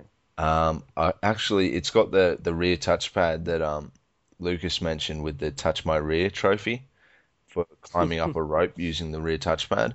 I literally haven't used that since the tutorial of it at the beginning of the game, where it explained that I could do that. Oh, that's bad. I actually forgot that you could do it until this conversation. It's just easier to press up on your friggin' analog stick. Yeah. Well, looks like they haven't really thought about the implementation of that sort of thing. It was sort of like, I think the very first Uncharted game was trying to leverage the 6-axis as a balance thing when you were walking across beams, and that was fucking stupid. It has that in, and it has that in all the Uncharteds. No, it didn't have it in the second one, I thought. Second or third. I'm pretty sure it's in them. But Okay. in this one, it has it as well, and it uses it. See, when you're in the climbing parts, you know, when you're scaling walls and stuff, there's some really cool use of the features there. You know, I mentioned, and I think I said when I mentioned this in the previous episode that I thought it was kind of defeats the purpose of Uncharted. But when you see a big chain of bricks and like handholds that you normally would like jump across to each one, on this you can just swipe on the touchpad on the touch screen, like run your finger along the trail where you want him to climb, and it sort of highlights each bit as you touch it, and then he just automatically climbs up until where you stopped. Okay. Which is you know, it probably does take away from the game what it originally was, but in another way it makes it a lot easier to climb without accidentally falling, which was always really annoying in the Uncharted games, where you would think, yeah, okay, I'm going to jump and grab that handhold, and then you jump and you fucking die because it doesn't grab where you were like, yeah, I just told you to jump and grab that. But one disappointing thing in the Vita version is that a lot of the time you can't drop off of those handholds. Like, even if you press the drop button, if the game knows that there's nothing for you to drop onto, chances are it won't let you drop. Which kind of takes away from the challenge of it, I guess. It means when you're looking for treasures and there might be a hidden platform somewhere, you can just climb along and just keep pressing the drop button. Yeah, you can spam the drop button, and it's which is a bit kind of maybe a bad decision in the design. But yeah, I think I've covered them all. Is it on the beta version? Because you say it wasn't done by Naughty Dog. Is it as glitchy, In what way? or like I know watching Tim play it a few times, he'd get to a point and the event wouldn't trigger, so he'd have to go back again. Like I found watching him play Uncharted 3, that was a common issue that kept happening, that the next scene wouldn't trigger. You'd get there and it wouldn't happen. Stuff was supposed to highlight and prompts are supposed to come up, and Yeah. it only happened a couple of times, but that was enough for me to, geez, No. I was not happy about it. I haven't seen anything like that, although it probably activates stuff quicker than I would like. Because you said in Journey you like to run around and explore everything. In Uncharted, that's how I am, but that's because there's a sort of a physical Yeah. reward with each of the treasures. Yep. So I spend most of my time in Uncharted checking every nook and cranny to see if there's a treasure in there. Except for Uncharted sure. 3, which I think I may have either 2 or 3 I ruined by using a treasure guide, which was disappointing. I was like, fuck it, I'm not going to waste time. But it's just a bit of a sidetrack there. But yeah, no, I haven't seen any kind of glitching or anything like that. It seems to be pretty well built. Everything works the way that they intend it to work, except for that that QuickTime sort of swiping thing sometimes has been fucking me around. Okay. Is it fully voiced, like the console games? Yeah, it's got, what's the guy's name? Nolan North. Nolan North, yeah. It's got Okay. him doing Drake, and the guy who does Sully's back to do Sully later in the game.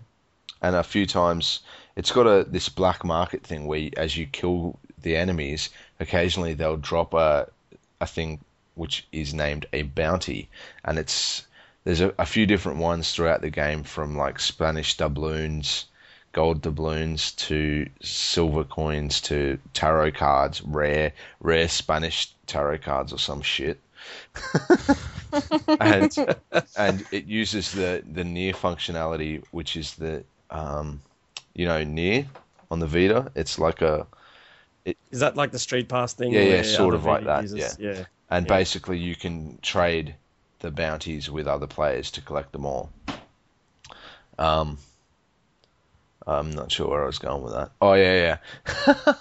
When you go to the screens with where it lists what bounties you have, sometimes you get a little sort of phone call from Sully where he's explaining, this item is worth a lot of money. If you can collect them, they all sell for lots of money. We'll make a lot of cash. Which is Okay. kind of an explanation of why you're collecting fucking tarot cards. Yeah, right. But yeah, it's all fully voiced. The cutscenes are your standard cutscenes. Although there's two chapters so far that I've played where it's how Uncharted splits into chapters, and they're usually all playable, maybe with a cutscene at the beginning or at the end. Two entire chapters were made up of about 1 or 2 minute long cutscenes, where it was just like chapter, I don't know the number, but like chapter 13, and then it was just a cutscene for X amount of time, and then chapter 14. Oh, And so there's like 36 chapters or something in this game. but you're not playing them all. Well, yeah, and when you go to chapters on the main menu, and you can do this in Uncharted and the other Uncharted games, where you look at the chapters and it tells you how many treasures you've got and how many you've missed in those levels. I think it has that in the other games. Anyway, in this, you go to the cutscene level. Like I was going, okay, where are all these treasures that I'm missing? What levels have I missed treasures on? And I'm scrolling through it, and I hit this level, and it's like you got 0 out of 10. 10 treasures in one level, and I got 0 of them. And I'm like, that doesn't make sense. So I press play on it, and it's a cutscene. And it's one of those cutscene chapters. And throughout the sort of video there's little flashes, those little sparkles of the treasures that you see when you see a treasure in the game, and you have to touch the touch screen on the treasures to pick them up. Oh, you're joking. Really?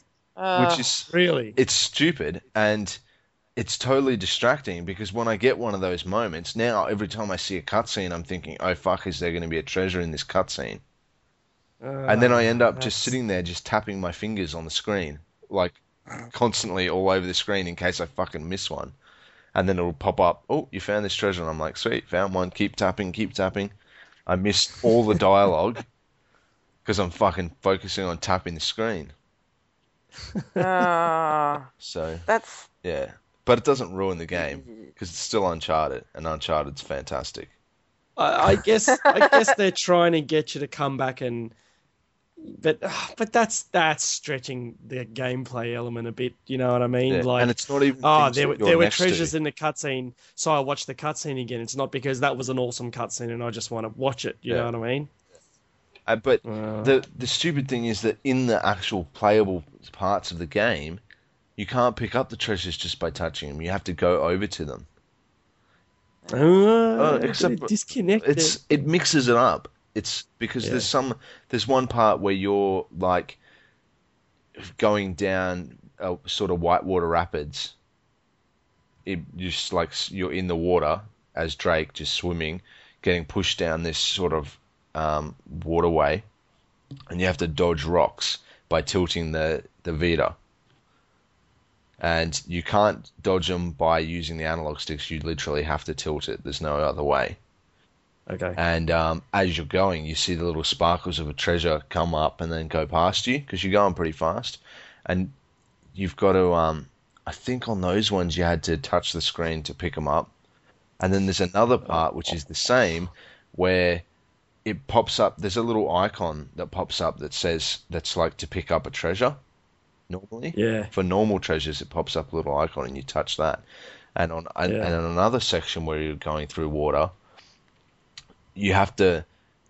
You see the sparkle further down the water, but the treasure button pops up, and you, as normal playing, you would think, okay, I have to wait till I'm next to it before pressing the treasure button or pick it up, but you have to press it before you reach it, otherwise you miss it.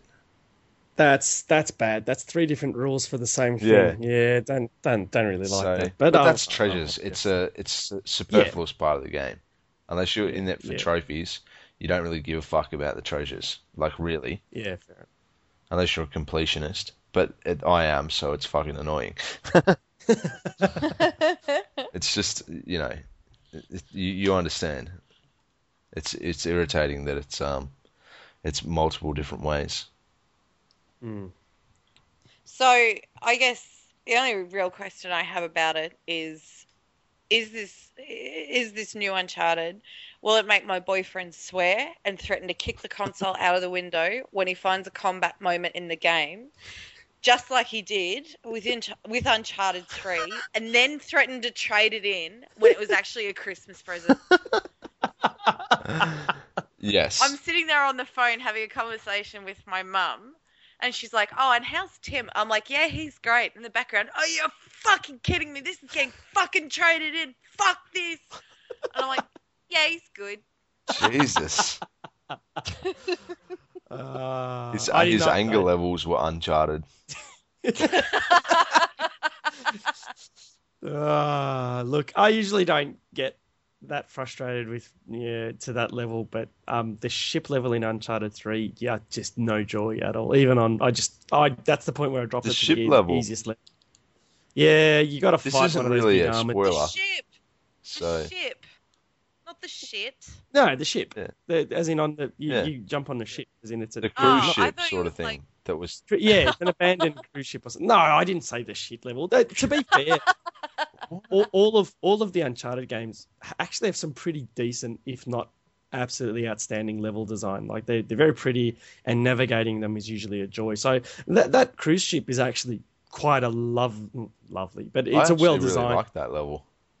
I like the look of it, but just all that combat just got to me. And when it's raining out on a deck, didn't enjoy that. Where you're standing on that container and it's moving back and forth, and there's a guy with the machine gun.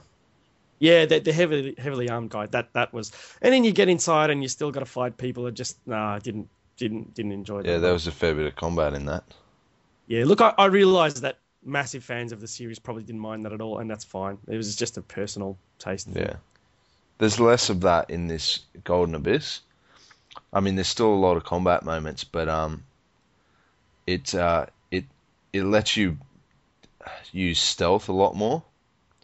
So, and certain times, like I noticed in one level in particular, there was about 4 guys that I could see, and you could definitely take them out by stealth. But then if you got their attention, another 3 or 4 guys appeared. Whereas if you killed them all by stealth, those guys never came out. So that was kind of an incentive to avoid combat, which is nice. But even then, the combat doesn't last forever, like it does in Uncharted 3.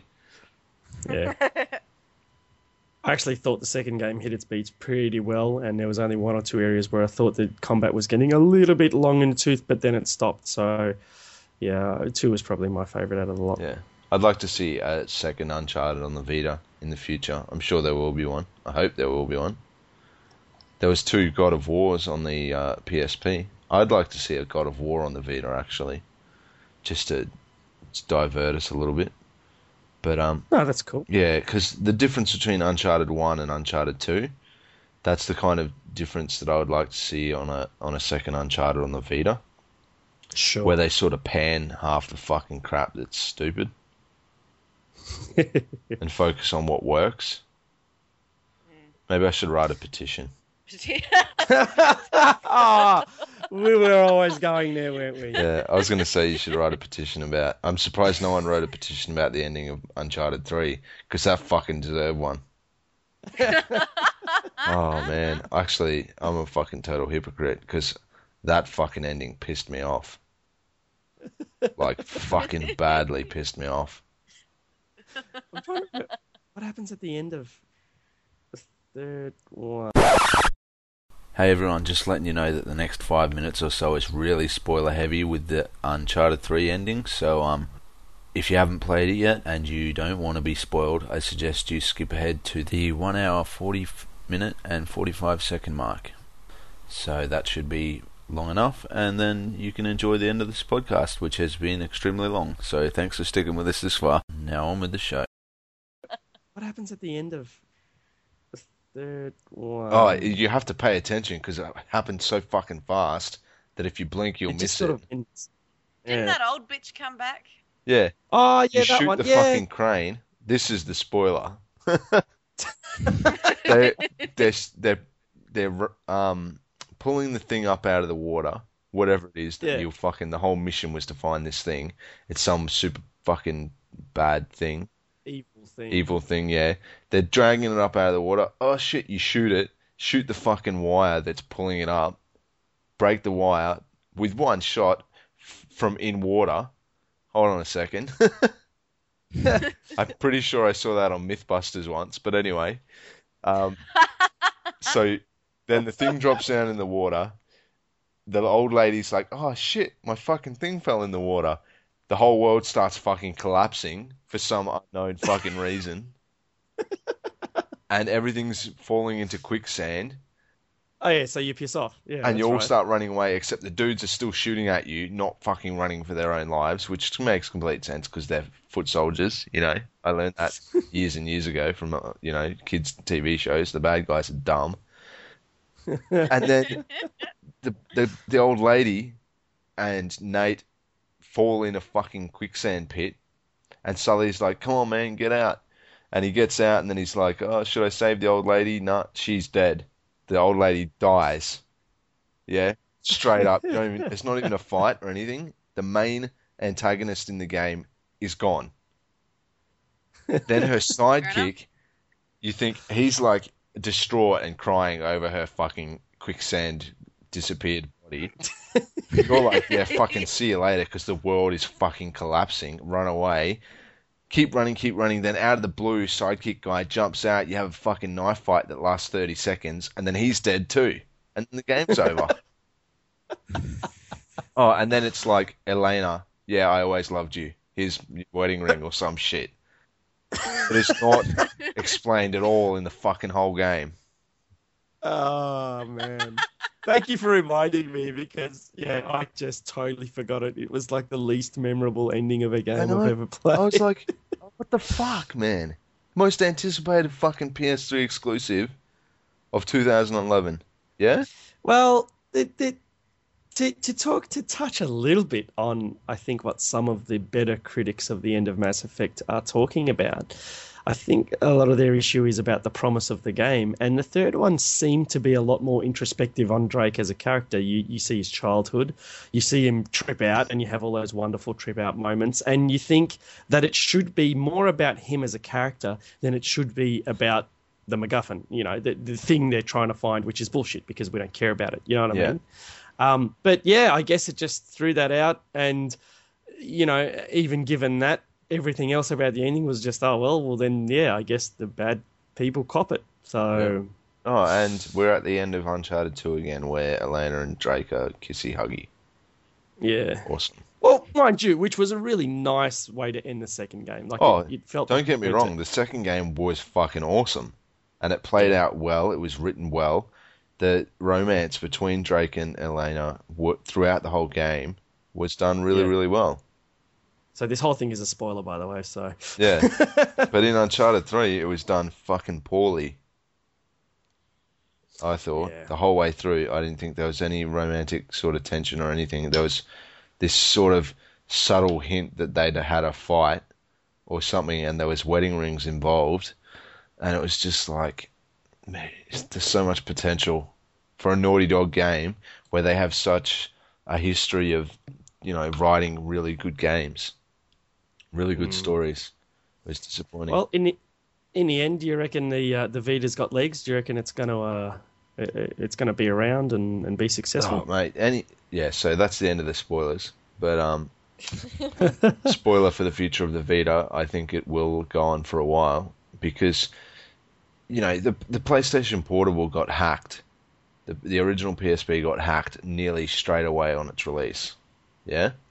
So people were pirating games basically from the beginning, and yet they still supported that for fucking 7 years or something, or 5 years. The scary thing I think that a lot of people are ignoring is the PSP actually sold quite well. Yeah. At the end of the day, I haven't looked it up, but I think the figures are actually fairly decent. So they sort of created a very interesting, if not very odd market. Very, very strange. I don't know what PSP players want, and I don't know what PS Vita players want. You know what I mean? I do know what DS and DS Lite and 3DS players want, and there is definitely something unique about those platforms. And it could just be me, but I just don't understand where PlayStation Portable, Vita, etc. is at. I don't really know. Yeah, I think they're going for the. Well, I mean, the Vita is definitely going for more hardcore gamers. Yeah. That's why they're bringing out, like, there's still casual games on there, but it's definitely more directed at the core gamers, except that the majority of people don't have a time or place when they're going to play a Vita, But then again, at the same time, there's games on here, on the unit that are so good. Like Uncharted Golden Abyss, man, I've got my Xbox and my PS3 sitting right in front of me when I'm playing my Vita. I'm sitting on the couch and playing my Vita. So, when it comes to a game that's available on all the consoles, then there's no point in using a Vita version unless you want to lay in your bed and play it or take it on the go. You might as well buy it on... Like, I'm not saying you would buy a Vita for a game that's multi-console. But as long as they keep bringing out games that are not direct ports of the console games, then it's going to have a market. It's got to have that thing, and I don't know what that thing is. I feel like 3DS Street Pass is such a huge thing, and I guess to some degree 3D is a thing, but it may end up being a red herring. Nevertheless, it's got the full backing of the whole stylus philosophy, which has seen a whole school of development emerge. You know, iOS gaming is about immediacy. It's about simplicity. It's about your 5-minute tram ride, or Android, and you know, tablet gaming is becoming a thing. The larger touch space, the better graphics. You know, there's a reason for it. So, look, I do hope that the Vita has something. There's a reason why you get a Vita, because it's the only place you're going to get this mysterious thing that is going to be their seller. I don't know. I think the biggest thing on the Vita is the dual analog sticks. Like, overall, everything. On a portable, yeah. yeah. That's, like, from looking broadly at it, I mean, touchscreen has been done. The rear touchpad's nice, but I haven't seen a really good implementation of it.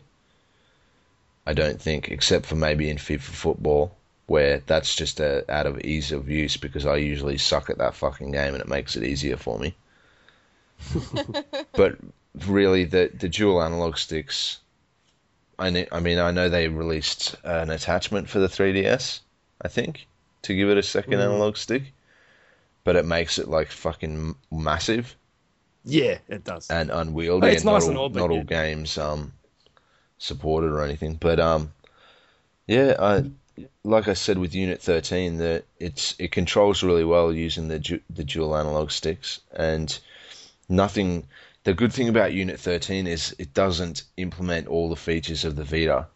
It uses the touchscreen a little bit with, for example, say you've walked up to a bomb that you need to arm, right? And it won't pop up in the middle of the screen as something for you to press. It'll be over to the left, right on the left-hand side or the right-hand side of the screen is a button that you press. So it's non-intrusive. It doesn't use I don't think it uses the back touchpad at all. I don't think it uses the motion control at all. It just uses the dual analog sticks really, really well, and fluidly. So that's why I suggest Unit 13 for anyone who wants to see what a shooter on it will be like, because there is going to be a Call of Duty on it later in the year. Okay. Ultimate Marvel vs. Capcom is on there at the moment, which is a good example of a fighting game. From what the writer said about it, she said that it's pretty much the exact same as the console version, so that's not really a reason to be buying a Vita, not for that. But Mortal Kombat might be worth getting. Okay. But again, if you're gonna, it's the same thing. It'll probably be a direct port. I don't know if there'll be anything. I have heard, actually, no, I heard that the Mortal Kombat on the Vita, this is a fucking moot point because it's going to be banned in Australia, but yeah, I heard that the challenge tower in Mortal Kombat. I don't know if you, yeah. Yeah, I heard somewhere that they're putting like twice as many. They're like doubling the height of the challenge tower and adding twice as many challenges in the Vita version. So that's probably a good reason to pick one up if you're into Mortal Kombat. Not that I'm suggesting you buy a $350 fucking handheld for one game.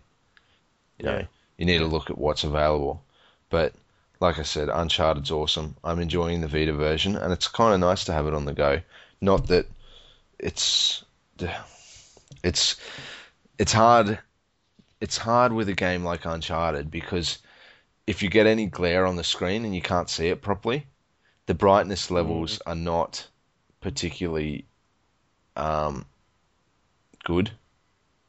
Yeah, I think that can be more or less of an issue. It depends, because to be fair, I think there's a lot of iOS gaming that's happening on a couch, and like you say, you're playing your Vita in your living room, and that's a strong thing in its favour. So sure, maybe something like Uncharted isn't something you're going to play in a tram or when you've got glare, etc.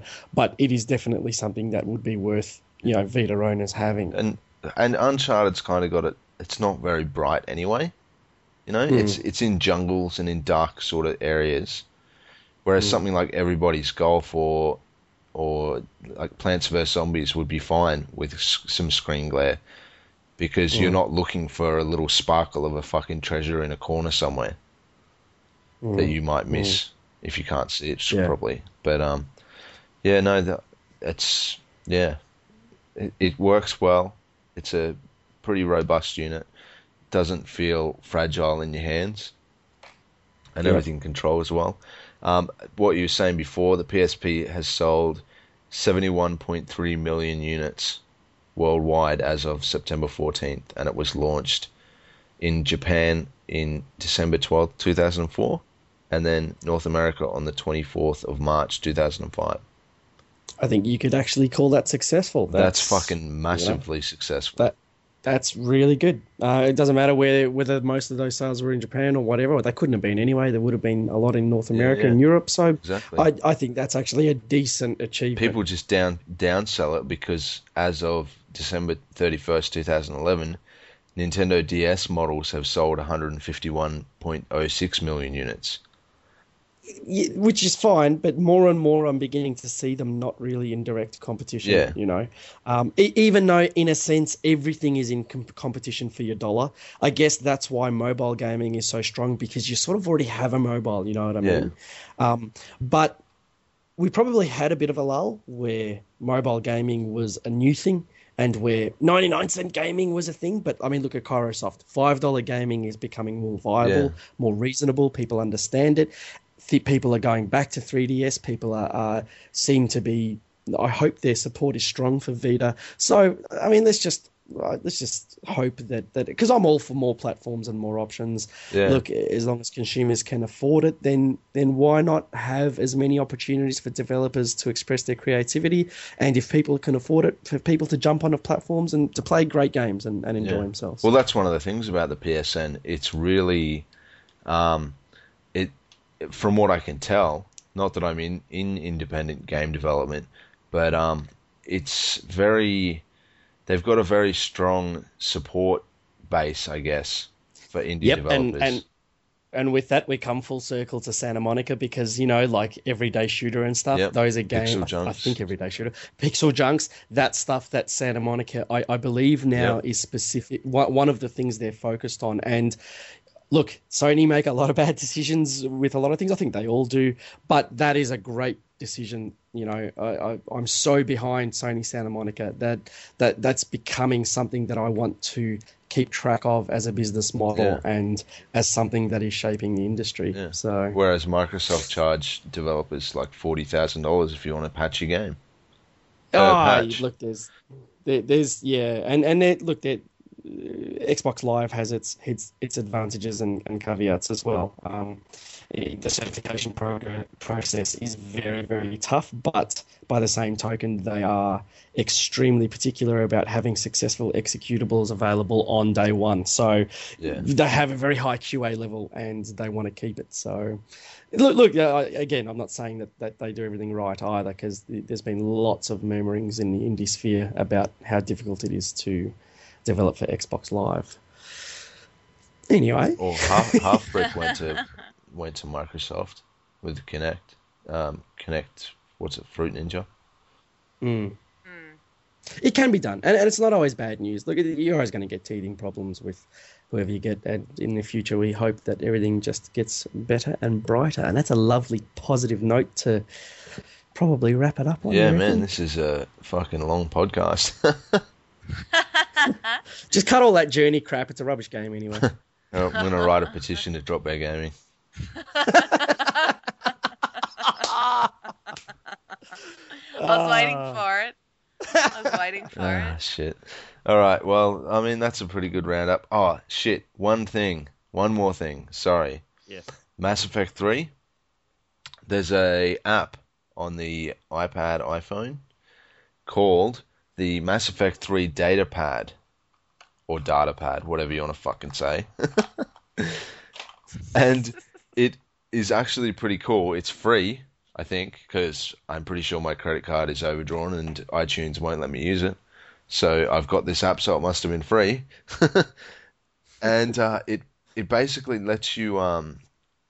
it has a couple of different things, but the two main things in it that I've found is, one is that if you're at all a giant Codex nerd and you love the fucking little information about all the planets and stuff like that, the little mini encyclopedia that's in the game, you can access it from your iPad, including the voiceovers So it reads to you the codex Sci-fi entry. voice. Yeah, the same voices in the game for the primary entries or whatever.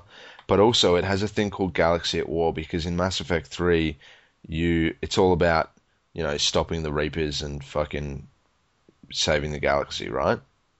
Yeah. So it has this little thing where it brings up the map of the galaxy, which when you start Mass Effect 3, you see the map in the corner, and it tells you the percentage of how ready, your galactic readiness or whatever, right? Basically, this is like a little mini game where you can direct forces to certain areas through set missions, and it raises your readiness in those areas, and it connects with your Origin account for your Mass Effect 3 game save. Which is a pretty cool little thing. I don't know. I just thought it was worth mentioning it. Anyone out there who's playing Mass Effect 3 who kind of wants to have a bigger chance at getting the perfect ending or whatever the fuck you get from having galactic readiness, I hope you get something for it, because I've been fucking doing this for ages. It better not be for nothing. But yeah, Mass Effect 3 datapad. It works on iPhone and iPad. Worth getting for free, even just for the codex. I like it. So yeah, Cool. That'll do it for episode 28. Do you guys want to give any shout outs or anything? I wouldn't say it's a shout out. What's trending on Twitter? Bieber, be my boyfriend. What about Selena Gomez can be my girlfriend? Is she legal age? I don't know. Oh my god. Whatever. If she is, she can be, I mean. That's what I'm saying. I swear to God. Oh my You God. might ask Ashley Yeah. if she's or not. Don't you get like a celebrity safe list where like, what is it? Where you get to pick like the 5 celebrities where if they, came onto you, it wouldn't jeopardize your relationship. No, I don't have a celebrity safe list because I already have about 6 husbands. I can't. You can't. I'm not safe Yeah, anymore. you can't manage the fucking amount of guys you already got on the go. That's it. I think once I told Tim that I had Johnny Depp hiding under the bed. He said, "Awesome, bring him out. Let's have a coffee." Yeah. Get him to fucking tell me why he made Willy Wonka. When clearly the original is way You got to better. pay the bills somehow, mate. Yeah, I know. I heard that from Eddie Murphy. Insurance on a Ferrari doesn't pay for itself. Yeah. Anyway, so that's episode 28. Thanks for joining us. I hope you liked our discussions about the various games, and we will see you next, in a week or a fortnight? What are we doing? Give it a fortnight. Yeah. Let's let the dust settle a little bit. We might have a few petitions ourselves. Yeah, fuck it. We're starting our 2 weekly podcast from today, officially. Yay! Excellent. All right. See you later, everyone.